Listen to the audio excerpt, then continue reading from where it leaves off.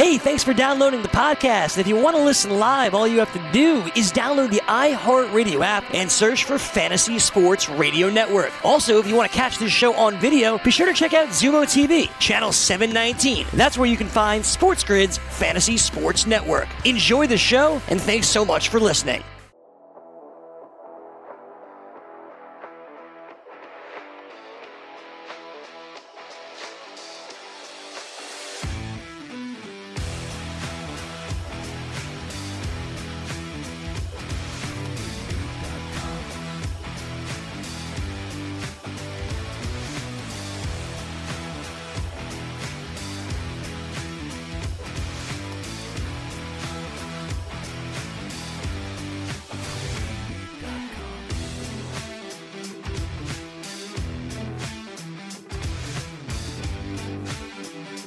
Game Time Decision continues. I am Gabriel Morency. We're throwing it down with the Raging Redhead Cam Stewart. You can check us out weekdays at 6 o'clock Eastern right here on SB Nation Radio. Following Scotty Farrell going coast to coast. We can't wait to have games back so we can give you a bunch of losing picks once again. Just kidding. That's the way to sell a show, huh? Yeah, that's good. No, I like that, Gabe. But hey, the worst thing about this stuff was we were actually on fire on like a wicked stretch. Like started an account with like $20, turned up like 500, and then COVID-19 hit. You left the book, and the rest is history. We were actually the last day. I think we were like 6 for 6. But anyway, we'll try to give you some winners. That is true. The last night at FanDuel before they shut everything down, we were on a roll. We were hitting horse races. We were hitting basketball games. I remember I was hitting a bunch of college games that night in the ACC before they shut the tournament down. But we were hitting the horses and the ponies at the Meadowlands. And we talked about it on yesterday's show. We've been talking about it as of late, about how the horse racing handle is skyrocketing through the roof right now due to the fact that people don't have anything to bet on. So casual and recreational sports bettors who are at home during the day are now betting on horse racing. And we got a really big one. We've got a stakes race, prep race leading into the Kentucky Derby. The Kentucky Derby is now going to take place on September the 5th. Some of the other ones had to be shut down, like Santa Anita got shut down, right? So some of the stake races got shut down already. So the field for the Kentucky Derby is an interesting one. They're making it up on the fly as they admitted. So a total of 22 three-year-olds were entered into the Grade 1 Arkansas Derby at Oaklawn, leading to the race being split into 2 divisions. Both races will include 170 qualifying points towards the September 5th Kentucky Derby. Both winners receiving 100 points. Both divisions carry a purse of $500,000. Hey, not bad. And I will say this, Gabe. It's a little more than you and I raced for with Conflict Diamond. We raced for 5,000. Yeah, can we win a couple hundred? And really, you got 2,500 of it. Yeah, and really, right. Even if you won, you don't get anything. Hey guys, the horse finished 6th tonight. You owe us $360. Okay, thanks. See you next week. Anyway, here's the deal. And the best is, the horse won. I'm like, great. Do we get the check? Well, no, the check covers this, and you guys actually still owe $800. Yeah, it's like, well, what's the point of winning? Yeah. You're so right. Anyway, I will tell you about our story of horse ownership and how me and Gabe got fleeced. But anyway, it's the Arkansas Derby. Well, let me just say, like you said earlier, Cam, about I like how they make it out to see like they're heroes. Oaklawn Park president Louis Sella says we're trying to make the best of a very difficult situation. On one hand, it's the worst at times to be racing without fans in our grandstand. On the other hand, we have a large number of exceptional 3-year-olds wanting to run in our Arkansas Derby. We simply do not want to see anyone lose that opportunity. Yeah, basically, yes. Don't lose the opportunity. Send cash to me. And I will say this, how important this race is. You're going to have a very strong field, Gabe, because there are still question marks. The big next race leading up to the Kentucky Derby. You're right. Remember, Saratoga. We don't know what's going to happen in New York. This is a ticket to punch your way into the Derby and not worry through the rest of the summer. You're in. That's the thing, because we don't know what's going to happen with the other important points races because they're in New York, and we don't know what's going to happen with New York racing. Regardless, we're going to have a strong field here, and there's some very, very good horses. I would say the winner, probably the first top 2, even 3 horses will probably punch their ticket to the Derby. But whoever wins these races, they'll probably be in for sure. So Churchill Downs president Kevin Flannery says, we're in the midst of an unprecedented year. We recognize there are numerous 3-year-olds currently in training with limited racing opportunities. And it is a good point, Cam, because there's tracks open, but there's not opportunities for these fine horses. These are the best horses, right? That's how you get into the Derby, is by accumulating points. So he said, as an extension to the road of the Kentucky Derby will continue to evolve in the weeks ahead. So, they're just playing it. All right, we'll do this race now. We'll take it week by week as we can. So Division 1 of the Arkansas Derby will take place Saturday, 6:29 post time. And as a betting man, I'm telling you, they will not go off at 6:29. No, let's say 6:34. I'm predicting 6:37. Yes. Anyway, that's what they think. And people don't remember. There's these races. There's other cards. So if they get behind on the cards, they're not going to worry about speeding it up. They'll just let it drag on. It's the only game in town for bettors, right? They want this thing to go on all night. So I agree. All right. So we've got some interesting horses here. So it's split into two. And Bob Baffert's got favorites in both of them, actually. He's got Charlatan. Yep. He's got Charlatan in Division 1, and he's got Nadal, who's actually named after the tennis player. Right. Nadal in the second race. So the second race is going to go off.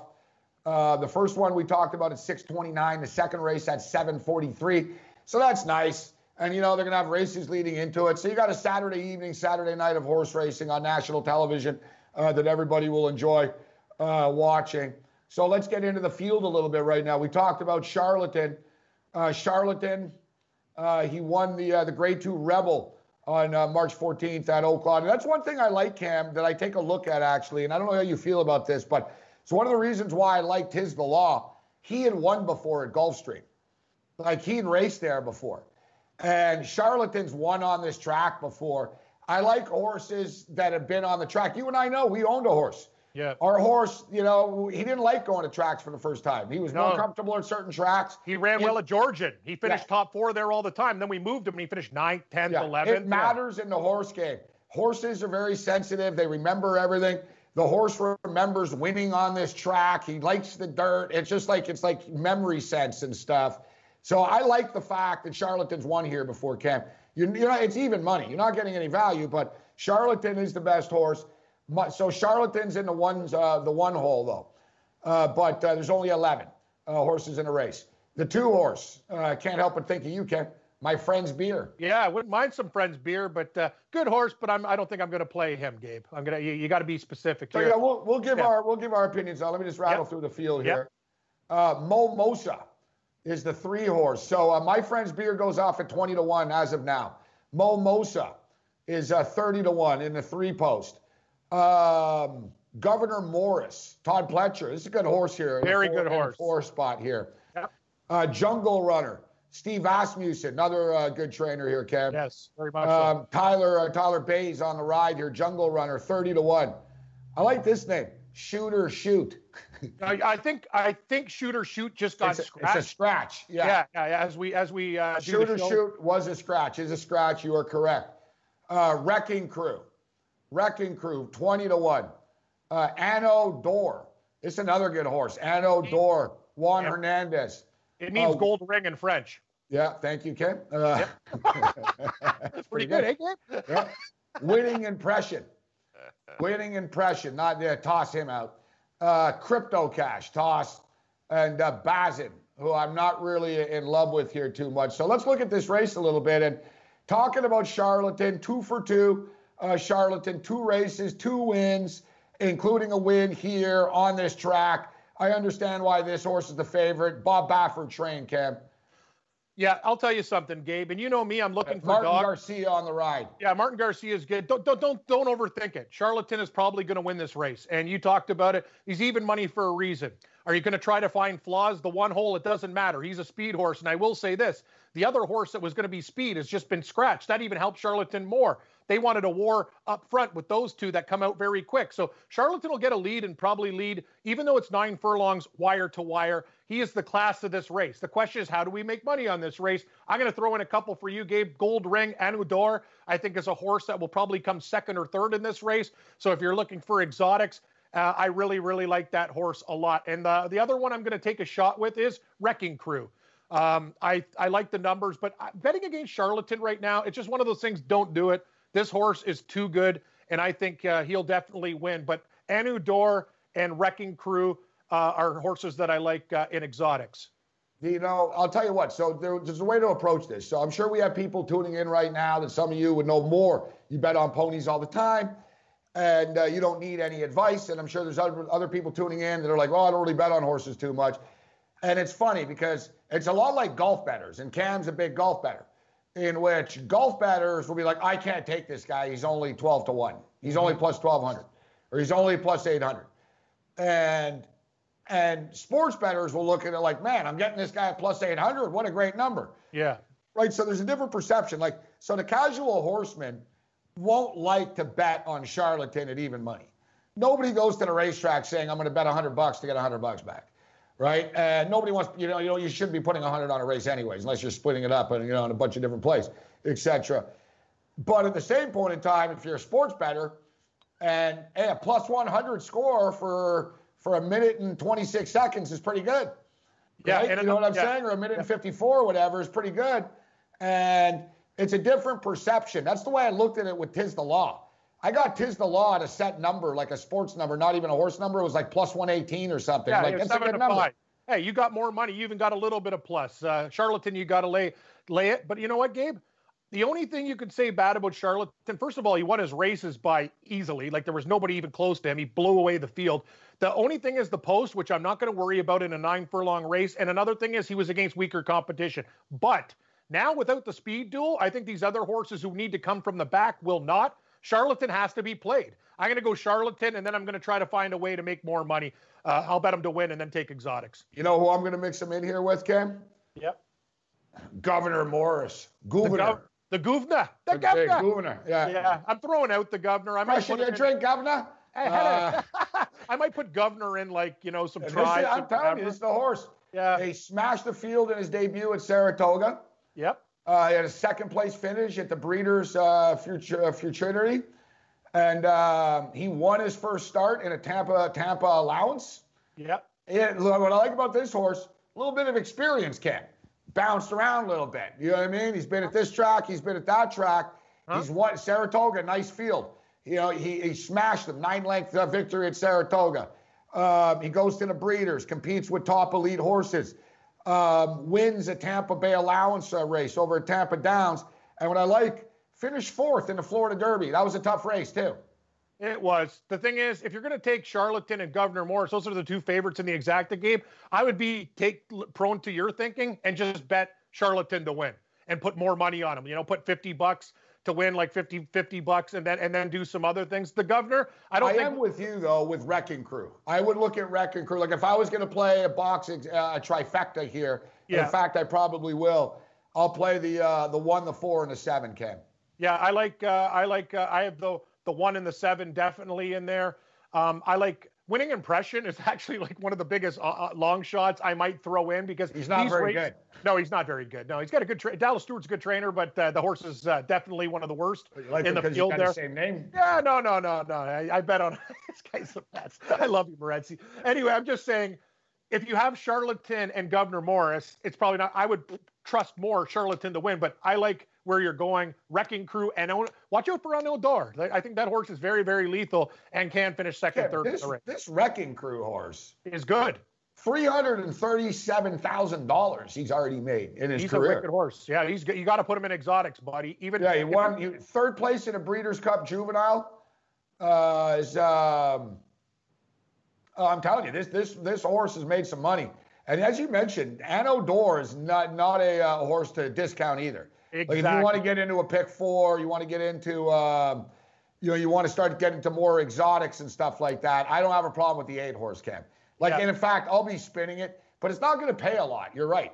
Like, if I spin a 1-8, a 1-4, 1-7 exactas, even without boxing them. Yeah, I like 1-7-8 because if you're going to go, if one of those horses, Wrecking Crew or Anu Dor, finishes second behind Charlatan, it'll pay a little bit more, Gabe. But if you want to add Governor Morris, you might have to do Charlatan to win with Governor Morris and others. You know what I mean? Because you don't want that ticket to cost you more than what you're going to make on the race. But I think we're in agreement. Charlatan is the horse to beat, and I'm not going to get into this horse's way. Yeah, so out of the 10 horses, there was one scratch, as Cam mentioned. Shooter Shoot has been shot. Shooter Shoot's been shot. Done. Bye-bye. But I think we're in agreement. So, yeah, Charlatan is the horse to beat. But, at that price, I'm not liking it, Cam. It'd only be only in exactas, trifectas, etc. I'd rather roll the dice as opposed to like lay a 7 to 5. I'd rather roll the dice on a Wrecking Crew in a 12 to 1 range. Governor Morris, not a lot of value either, the 4 horse. And then, Anno D'Or's got a nice pedigree at 8 to 1. I agree. That's why I'm taking those horses. So the Anno D'Or, Wrecking Crew, and basically Charlatan are the ones that I'm looking at. Governor Morris, to me, I might have to throw him out, but Charlatan should win, Gabe. The next race, though, I think this is where I want to see where you're going. Yeah, we'll get into the next race in a couple of minutes here. But Anno D'Or, one thing that's interesting, Cam, he didn't have blinkers. They put blinkers on him, and it made it worse. Yes. It didn't help him. So I don't know which direction to go in now. So it seems like this is a horse that's a really good horse, but they can't find the right spot and groove for him yet. You know what I mean? Blinkers, no blinkers. They can't figure him out. Equipment's a big problem. But the thing was, he ran worse with blinkers, so he might be happy to not have the blinkers on again and run a better race. I'm with you. People don't understand this little equipment stuff. Horses are fickle. We talk about it like other things, man. You don't want to mess around, and horse runs better without blinkers. One thing we'll bring up about this Winning Impression horse, very good in the slop. Yeah, I wish if it rains, I have that's the one thing I want to bring up, guys, because I've been reading about this, and basically the Winning Impression team, they said they're praying for rain. I love it. He's had success in the slop before, and that's almost how he got here, essentially, in the slop. He's not a great horse, but I don't know, Cam. There's something about that horse, too. I like him. He's got some spirit. Winning Impression. That's funny. I have 1, 7, 8, 9. The horses that I picked in my thing were Charlatan, Wrecking Crew, Anno D'Or, and Winning Impression as a big dog. And if it rains, I might have to make that bet before, and hopefully, because horse racing, once that bet's in, it's in. It doesn't matter if the sky's open or where. I get winning. Now we're up to we're giving people 5 horses out of the 10. Yeah, we have. No, I like 4. 1, 7, 8, 9. Governor Morris. I'm gonna pass, even if he should finish second and third, whatever. I know. What are you gonna do? What's even the point? What's the point of 1-4 hits? What am I to win? $2 gonna pay $4.50? I'd rather you go with Anno with the gold ring and and the other horse that we were talking about, Wrecking Crew, who I think does have a chance to come second. All right, we'll take a look at the Division 2 Arkansas Derby race. Game Time Decisions continues. Get on the grid.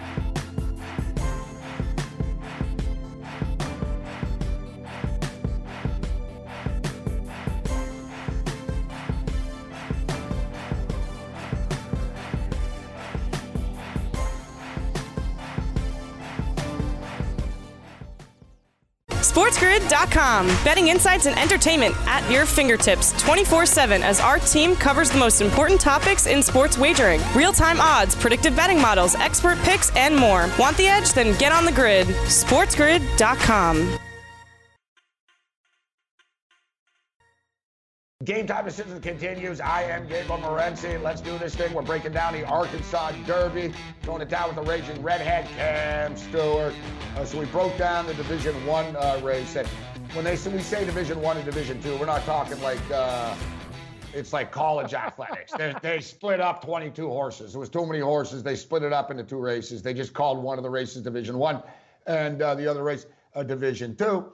As far as a quick recap of the first race, let's just call it the first race stop at 6:30, 6:29. Charlatan's the favorite, but I'm not in love with it even.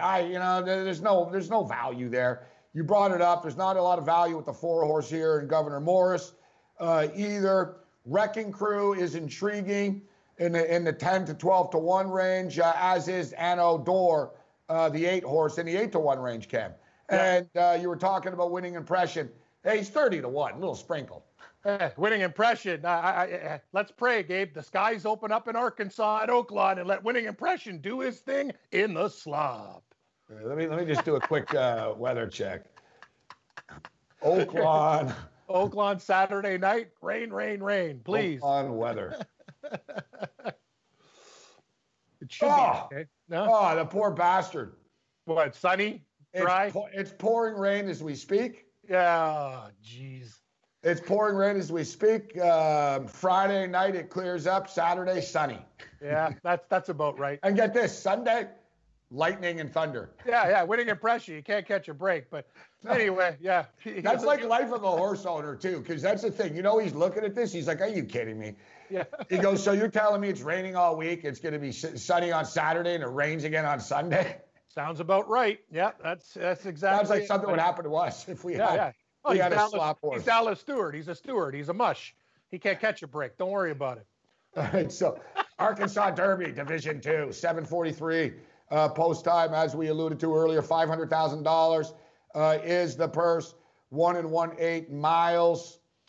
All right, let's jump in. We'll blast through the field, and then we'll give you our thoughts on this one. Finnick the Fierce, 15-1. Martin Garcia and Ray Hernandez, 15-1. Saratogian, Joe Talamo, 50-1. I always like Joe Talamo. He's one of my guys, but we're going to pass. Storm the Court. Yeah. Storm the Court, 6-1. Flavian Pratt. Flavian Pratt's a good jockey. Yeah, they got some good jockeys there. King Guamero, 3-1. Ooh, I like the King. King Guillermo? Yeah, he's dangerous. Samuel Camacho Jr. Oh, I like Sammy Camacho. Rafael Nadal. The horse is named Nadal, and he's named after Rafael Nadal. Bob Baffert and Joel Rosario, the real underdogs of the race. Yeah. What's up with Dwayne Lucas, bro? This guy's really slipped, huh? Oh, he's older. I think there's a lot of other guys. Is he done? Like, he hasn't officially retired, though. No, he's still there. I think he's just smaller workload. You're right. Like Steve Asmussen, he's like a guy that's there too. We talk about Todd Pletcher. No, he's very good. Actually, Mark Cassie from Woodbine, who's now over in Florida, he's one of the best trainers in the world too. But it's interesting. You're right. Dwayne Lucas is one of those guys you don't see much anymore. Bill Mott is a big name. Chad Brown. But yeah, you don't hear about Dwayne Lucas. Gabe, that guy, I don't even know how old Dwayne Lucas is right now. Probably getting up there. He is. He's 84. Yeah, that's a lot. That's a lot of years. That's a lot of years in the horse game. I liked him. I liked Dwayne Lucas. He was my guy. You know what I mean? Like, he was the guy I trusted in. You know what I mean? It's hard to have Baffert. Like, oh, I'm rooting for Bob Baffert. It's like one of those guys. Like, even I don't want to be a jerk. Like the little kid in the suit too. Yeah, this kid there wearing the suit. I know. It's like, hey, and his name's Bodie. It's like it's like, ooh, the Bafferts. They got, It's just, I'm not going to be rude to Bob Baffert, but I always cheer for the underdog guy. Like, I want a trainer that really needs it a lot more, but that's just not the way the world works. But like Dwayne Lucas, he's not a silver spoon guy. He grew up on a farm and everything. Like, he really would, you know what I mean?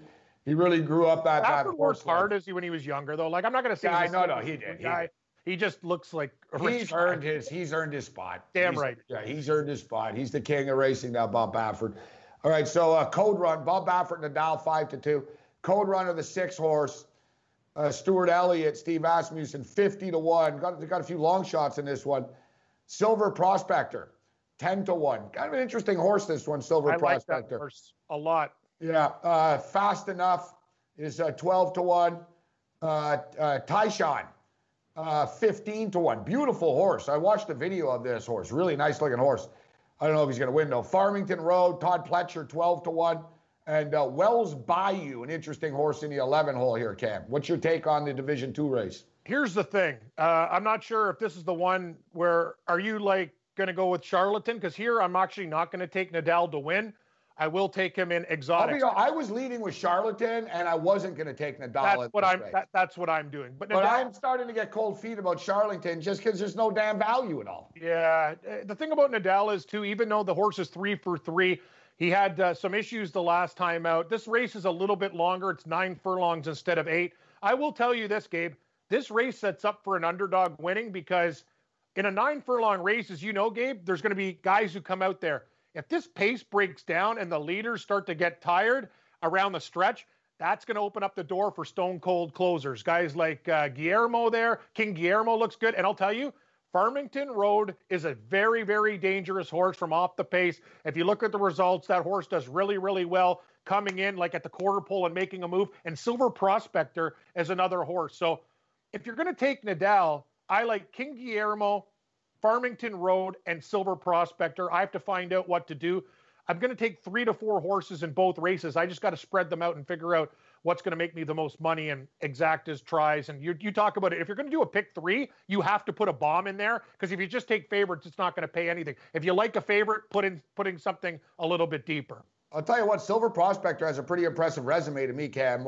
This is the horse I was talking about. I see a horse that's a little bit of a bigger in the 10-1 range. This was the one that caught my eye the most. Won the Southwest Stakes, grade 3 race. Very impressive win over there. Has a win at the Kentucky Jockey Club. Hey. You know what I mean? So, all right, Kentucky Jockey, Southwest. And what I like about this is the race at the Kentucky Jockey Club, he beat Tiz the Law. and that's very impressive. He beat Tiz the Law. Yeah. This horse can bring it. I'm telling you, Silver Prospector's making the Kentucky Derby. He's getting in. He might finish second here. This is going to be a nice win-play-show type of bet here, 10-1, Cam. This is the horse I'm riding. I'm coming in here with the 7 horse, Silver Prospector. I like Silver Prospector too. I think he can finish. I think he can win the race or finish. I think there's 2 horses that people, if you're going to like this race, I think this is where the dogs come out. Farmington Road and Silver Prospector are horses that you need to look at in this race. If the pace breaks down, Nadal's going to have some big problems.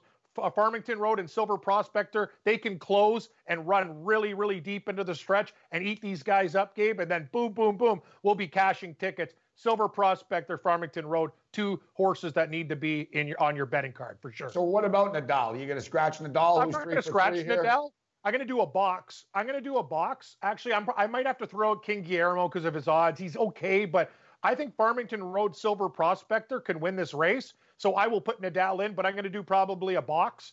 3 of those horses, I could do a 4. $1 exacta box would cost $24. I might do a $2 at 48 and add Nadal. But if I take 4 horses, that's only a $48 bet. I could live with that. And I'll tell you, if Silver Prospector or Farmington Road win, that exactor will probably pay about $500-600. It's worth doing. As you stated, not enough value with King Guillermo here.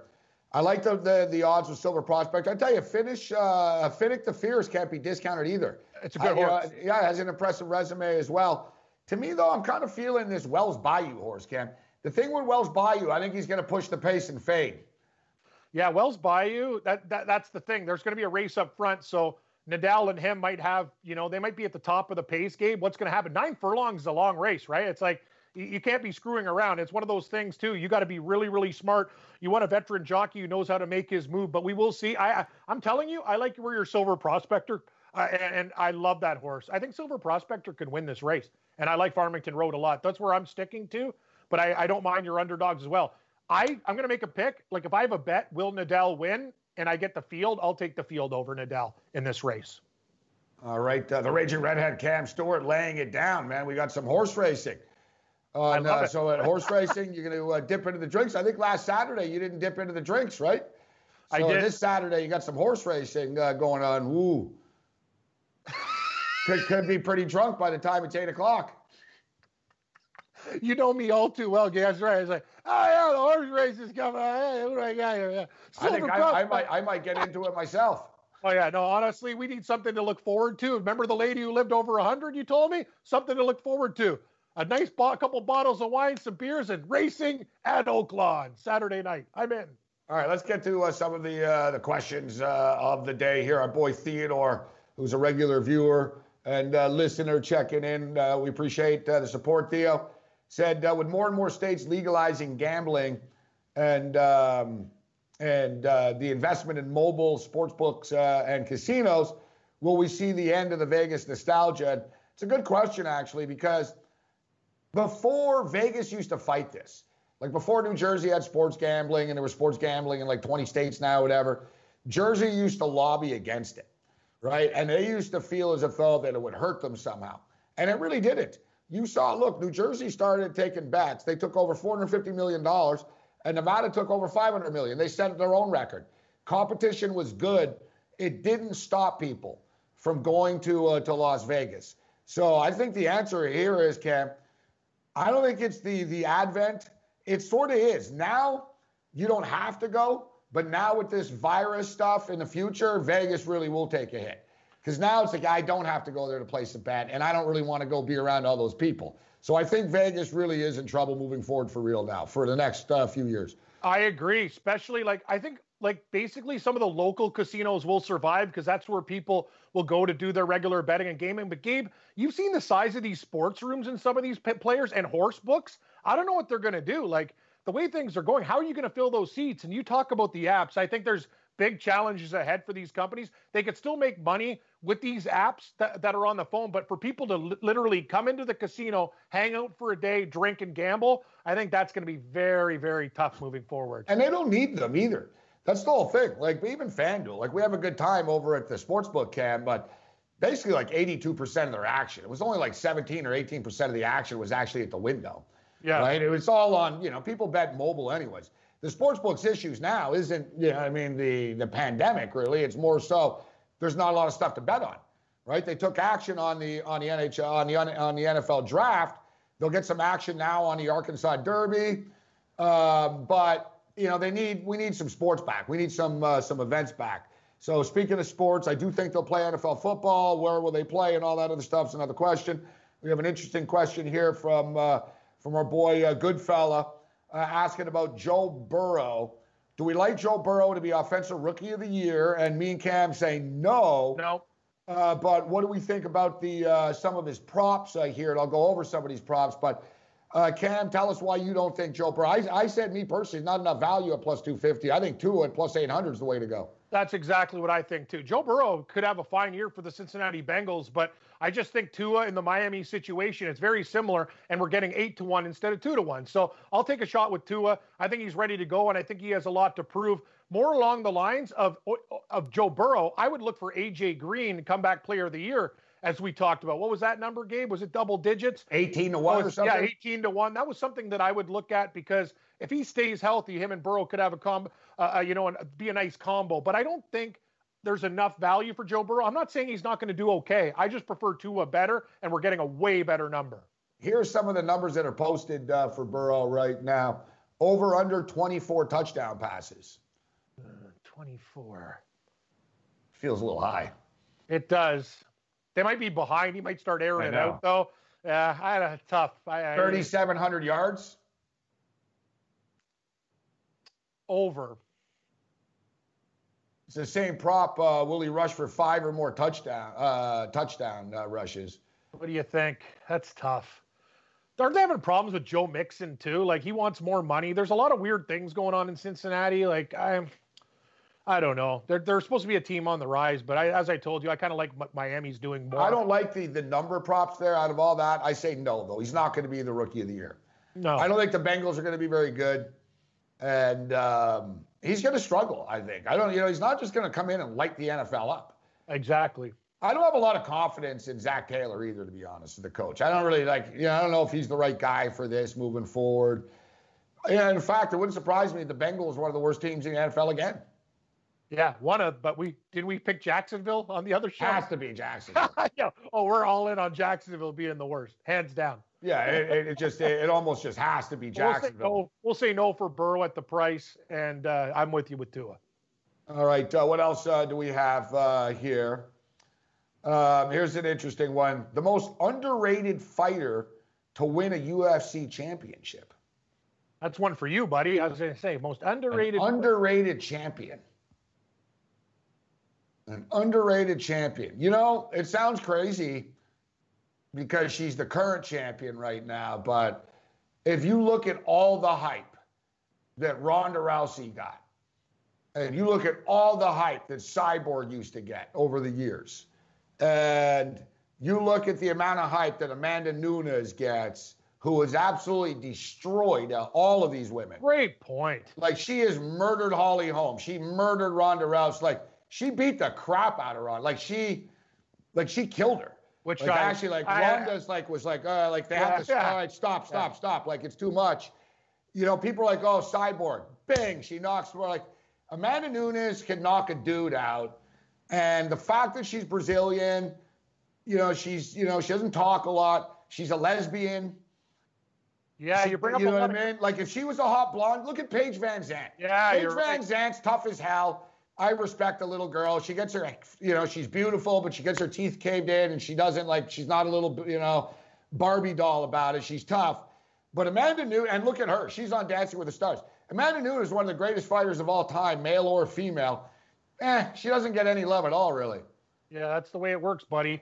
That's the thing. You're pretty, you're going to get a lot more press. All right. Cam, always good. Yep. We're going to talk some NFL football. We're going to hit the NFL draft Bible. Game time decisions continues. SportsGrid.com. Betting insights and entertainment at your fingertips 24/7 as our team covers the most important topics in sports wagering. Real-time odds, predictive betting models, expert picks, and more. Want the edge? Then get on the grid. SportsGrid.com. Game time decisions continues. I am Gabriel Morency. In times like this, very difficult times, a lot of people find religion. I know I have, and I know religion helps me get through these difficult times. But there's more than one Bible. And let's read the Holy Book right now in the NFL Draft Bible. Rick Saratella steps up and in. Rick, always a pleasure, my man. How you doing? What's happening, Gabe? Some people have told me the NFL Draft Bible is the most important Bible this time of year. So, what? The ratings would agree. Actually, as we saw how many people watch the NFL Draft. So, listen, I don't know about you. I've always thought it was a little premature to get into winners and losers of a National Football League draft when we haven't seen these kids play before, right? I know an agent in a National Football League, and he represents a lot of undrafted guys. And basically, there was a Super Bowl 2 years ago. It was like the Rams and the Patriots Super Bowl. And they were like, 34% of these players in the Super Bowl were undrafted. So, the draft table isn't everything here. So winners and losers is one thing, but we can have opinions and like a direction a team is going or didn't like some of the, baffled by, and I always say this too, it's nothing against the kids. You know what I mean? It's nothing against this kid that, why did a team take him? But when you're looking at a team makeup, some of these picks are baffling at times. So I'll throw it to you. Who did you like? Who did you wake up on Sunday morning and say, you know what? I really like what this team did. And to your point, Gabe, too, the NFL Hall of Fame with this year's induction class, there will be more day 3 and undrafted free agents in the Hall of Fame than first round draft picks. Wow. So it says it all right there, huh? It's funny. So, I'm a Buffalo Bill fan, and people were like, oh, we don't have a first round pick. And I read, the last time they didn't have a first round pick, they took Thurman Thomas in the second round. There you go. So, and to that point, I think a lot of people are quick to pile on Green Bay's draft, and it's like, hey, wait a second. Last time they did this whole philosophy of drafting the future quarterback, grooming him to be the next franchise quarterback, it worked out pretty well. It worked out with the Super Bowl and Aaron Rodgers. So I don't understand, the Packers fans, they got their panties in a bunch because they didn't get a wide receiver, but they set themselves up for success for the next decade. And, that formula seems to have worked pretty well. So I actually like the fact that they drafted Jordan Love. They kind of have him sitting behind a Hall of Famer for a year or two. Hey, why not? I'm a big fan of it. I think Baltimore, what Eric DeCosta did there, every single pick that came on the board, it was just like, man, what a great pick. What a great person to learn from in Ozzie Newsome. But they get Baby Ray Lewis and Patrick Queen. They come back J.K. Dobbins now to pair with Mark Ingram. You think about the RPO with Lamar Jackson, Mark Ingram, J.K. Dobbins. That's going to leave defensive coordinators guessing. And then, we were talking about it right before we came on the air, what the Broncos did. You're seeing teams now try to emulate what the Chiefs accomplished last year, which is stretching the field and speed. And Denver added all this speed to their wide receiver mix. You take a look at what Oakland did. They added, 3 or 4 wide receivers. They added a lot of speed, right? And then, teams making trades and the Eagles, they drafted speed. And then let me ask you about the Eagles, because they're one of the more polarizing teams as well. But, to be honest, they could draft Randall Cunningham over again, and Eagle fans would bitch and cry on draft night, right? Like, they're never happy no matter what. And then once the kid scores a touchdown, they're going to love him. So that's just the way the Philly fan is. But their draft was heavily scrutinized. Number one, let's start off with the wide receiver that they took. You know, you're a draft guru. Was that much difference? Like, I didn't think it was that crazy. I didn't, you know what I mean? I didn't have them that high, but to me, they're all kind of the same. I was surprised Mims fell as much as he did. But what did you make of the TCU kid going to the Philadelphia Eagles in Rager? You know, he drew a lot of comparisons to Deshaun Jackson, to what he can do after the catch, stretch the field, make big plays. So I understand it. I get it. I think, you know, it's a great fit for what their offense does. The fan base. They wanted a slant, slot, fast, yards after catch guy. They weren't looking for a big target, right? Right, yeah. They wanted Justin Jefferson. That seemed to be the consensus, and I think he came off the board with the very next pick. But in terms of what Philly wanted to do here, Reagor fits that scheme. He's going to be a productive player. It was a good pick. And, you know, again, with Jalen Hurts, I mean, that's the biggest thing. I was on Philly radio last night. I was on for an hour, 30 minutes of it was dedicated to Jalen Hurts. And look, again, you know, they drafted Wentz a couple years ago. They had Bradford. They traded Bradford for draft picks. Then they had Nick Foles. They traded him for draft picks. So worst case scenario, they develop another quarterback and they trade one for draft picks. But you saw, you know, when Wentz goes down, and it happens every year. Last year they had to go to Nate Sudfeld. Then they called Josh McCown out of retirement. They weren't feeling too good about that. So, you know, Hurts has got the big school pedigree. He guided Alabama to a national championship. He's played for Oklahoma. Now, they might incorporate some sub packages, but again, I mean, this formula led them to a Super Bowl in the past, so I don't see what the problem is. It's interesting you bring that up, actually, and it's funny how a couple of days after everything gets digested as opposed to the emotion in the moment, and it's funny because teams take a quarterback in the second round. The Philadelphia Eagles are a classic example. People were flipping. I was upset. I'm not an Eagle fan, but I was upset because I had a bet that he would go over 62.5. So he goes 53. I was like, I can't believe the Eagles of all teams are the ones that just did this to me, right? Yeah. But the Eagles, but my point is, so they flip out. And then if Carson Wentz gets hurt, they rip Roseman and stuff after. I can't believe we don't have a real backup quarterback. This is ridiculous. No doubt. We got to bring guys out of retirement. And you see it all the time. I'm very critical of the Dallas Cowboys for this. I'm like, you guys play with fire all the time. You really think you're going to win with Cooper Rush if that goes down? Right? Like, you really believe that, guys? You think you're going to win with Cooper Rush? Right? And so you can't really criticize a team. And look, quarterbacks go down. The Super Bowl champions last year didn't have their quarterback for a little while. And Matt Castle had to play. Well, you know, and to your point, you see the way the odds have kind of shifted in the dynamics of the NFL power rankings too. Like the odds on the Patriots, they didn't draft a quarterback. They went from like 12-1, they're down to like 25-1 because they didn't address that. What did you make of that, though? You know, what about that? Belichick seems. Listen, the odds makers are thinking Cam Newton's going to sign there. It seems like a weird fit, although they've really got him. As you know, that's where the odds makers think Cam Newton's going to land right now. Mm-hmm. Belichick saying, I believe in Jarrett Stidham. What was your take on Stidham coming into the NFL, coming out of Auburn, and originally at Baylor, of course, as well?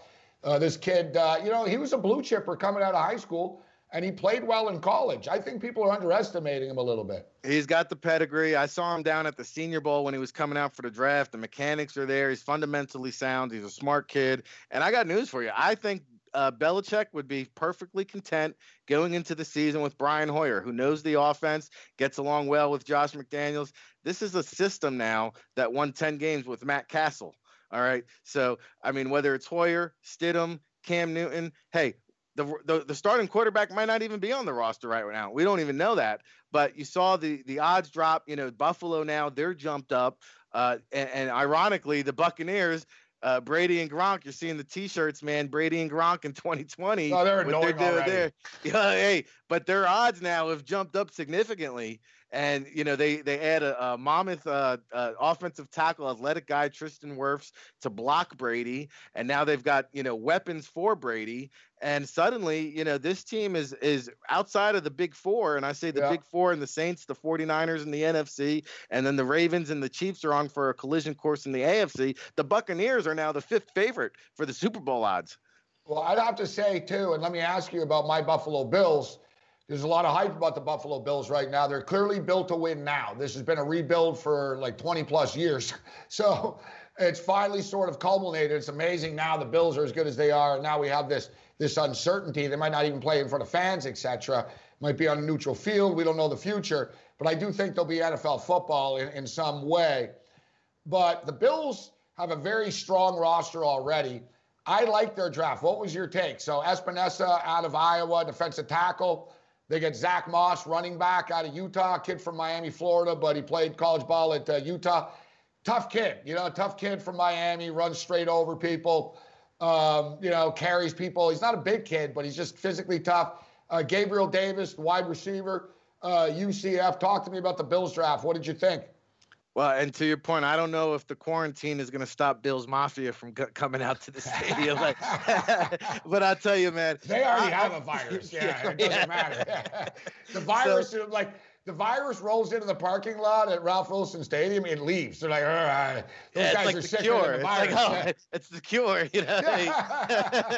So, I like what the Buffalo did, and like to your point, you let the emotions sink in. I was thinking to myself initially with the Zach Moss pick, I'm saying, well, here's Devin Singletary, who had an outstanding rookie season, led the team in rushing, had 1,000 total yards, averaged over 5 yards per carry. What do you need Zach Moss for? But you think about it and you say, well, hey, you've got this young quarterback. Let's alleviate some of that pressure there. Have this two-headed monster. Don't forget, oh, by the way, they brought in Stephon Diggs. They used some of their draft equity to acquire him. Had a chance to see Gabriel Davis up live and close. He's a big, tall receiver now. He can stretch the field. He can go up vertically, play above the rim. And then Epinenza, I thought, was a great value pick because here's a guy you thought he was going in round one. He slides down. The Bills jump on him. He's a typical Buffalo, lunch pail, hard-nosed kind of guy, hand him the dirt, get after the quarterback. And he's not going to be an all-pro talent, but he's a guy that could be a consistent double-digit sack kind of presence.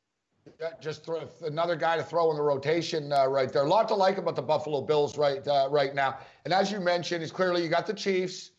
And you look at, and also you need depth at every position. If you're going to be a championship caliber team, you can't just have one player at each position. And you look at the Chiefs and the depth that they have at the running back. And, losing Kareem Hunt, Damian Williams stepped in without missing a beat. They still draft Hilaire right now anyways. Just, you look at the San Francisco 49ers, already a ton of talent on the defensive line. Let's add more. Let's just keep, bolstering what we have and keep doing what we're doing. Now, one team that I think you actually look at the talent that they have, specifically defensively, it's pretty impressive. They spent a lot of money last year in the offseason stacking the defensive line. And I thought they had a very nice draft as well, but I don't like the coach. So I don't know if the coach can coach them. When I'm talking about the Detroit Lions, looking at the Lions draft, what did you make of the Lions? They get Swift. They get Okudah with their first pick. They get Swift. They went pedigree. They got some linemen, Ohio State Buckeyes. What did you make of the Lions? Yeah, that whole regime is on the hot seat, so they had to draft to win now. I think ideally they would have liked to trade it down, and still try to nab Okudah, but they went with the chalk. I mean, they needed a corner. Okudah was a blue chip talent. I would have considered Isaiah Simmons there, though. The way, especially with Patricia's background coming from that Patriots, with the Kyle Van Noys of the world, they could have maybe put Simmons in that kind of role. But you can't argue with Okudah and Swift. Let's be honest, what Kerryon Johnson brought to the table. I mean, there's nothing spectacular there. So I could see Swift kind of taking that over. But this is a make it or break. Are they going to use him? Like that's been the history of the Lions, right? They get these young backs, and it's like, all right, maybe he's got talent, then they don't use him. But I think they drafted another running back later on. Yes, that's what I'm saying. They just love collecting running backs, And that's the thing. Where's this organization really going? No right? direction. Yeah, they sort of went off. I think they wanted to trade the pick, but nobody bit. So it's interesting you brought up Isaiah Simmons because I like the pick. A lot of people thought, including myself, Isaiah Simmons or Arizona could use an offensive lineman, but they ended up getting one anyways.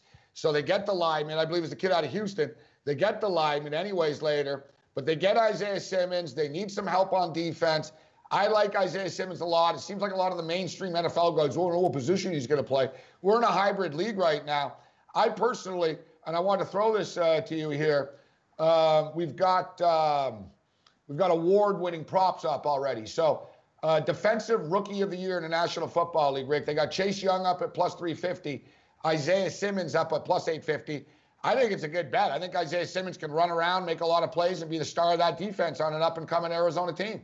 Yeah, you talk about the equalizer, right? That he showed what he can do there and just kind of offset dynamic playmakers by making plays of his own, whether that's dropping back in coverage and having an interception, being a pass rusher, getting after the quarterback. This guy, all he does is make plays. And I really feel good about what Arizona's building here now. You take a look, they got their franchise quarterback in Kyler Murray. They bring over DeAndre Hopkins to pair him with the future Hall of Famer in Larry Fitzgerald. Now they add a defensive cornerstone in Isaiah Simmons, and they got this young up-and-coming coach in Cliff Kingsbury. All of a sudden, this NFC West, I'll tell you what, 3 consecutive years now, the Super Bowl loser has failed to make the playoffs the following season. That's bad news for San Francisco. You've got all these young coaches now, whether it's Kyle Shanahan, Cliff Kingsbury, Sean McVay. They're all chasing what Pete Carroll's done, right? They're all chasing that Grizzly veteran, Pete Carroll, who's built a winning program, has hoisted the Vince Lombardi trophy. You got all these young up-and-coming coaches now coming in.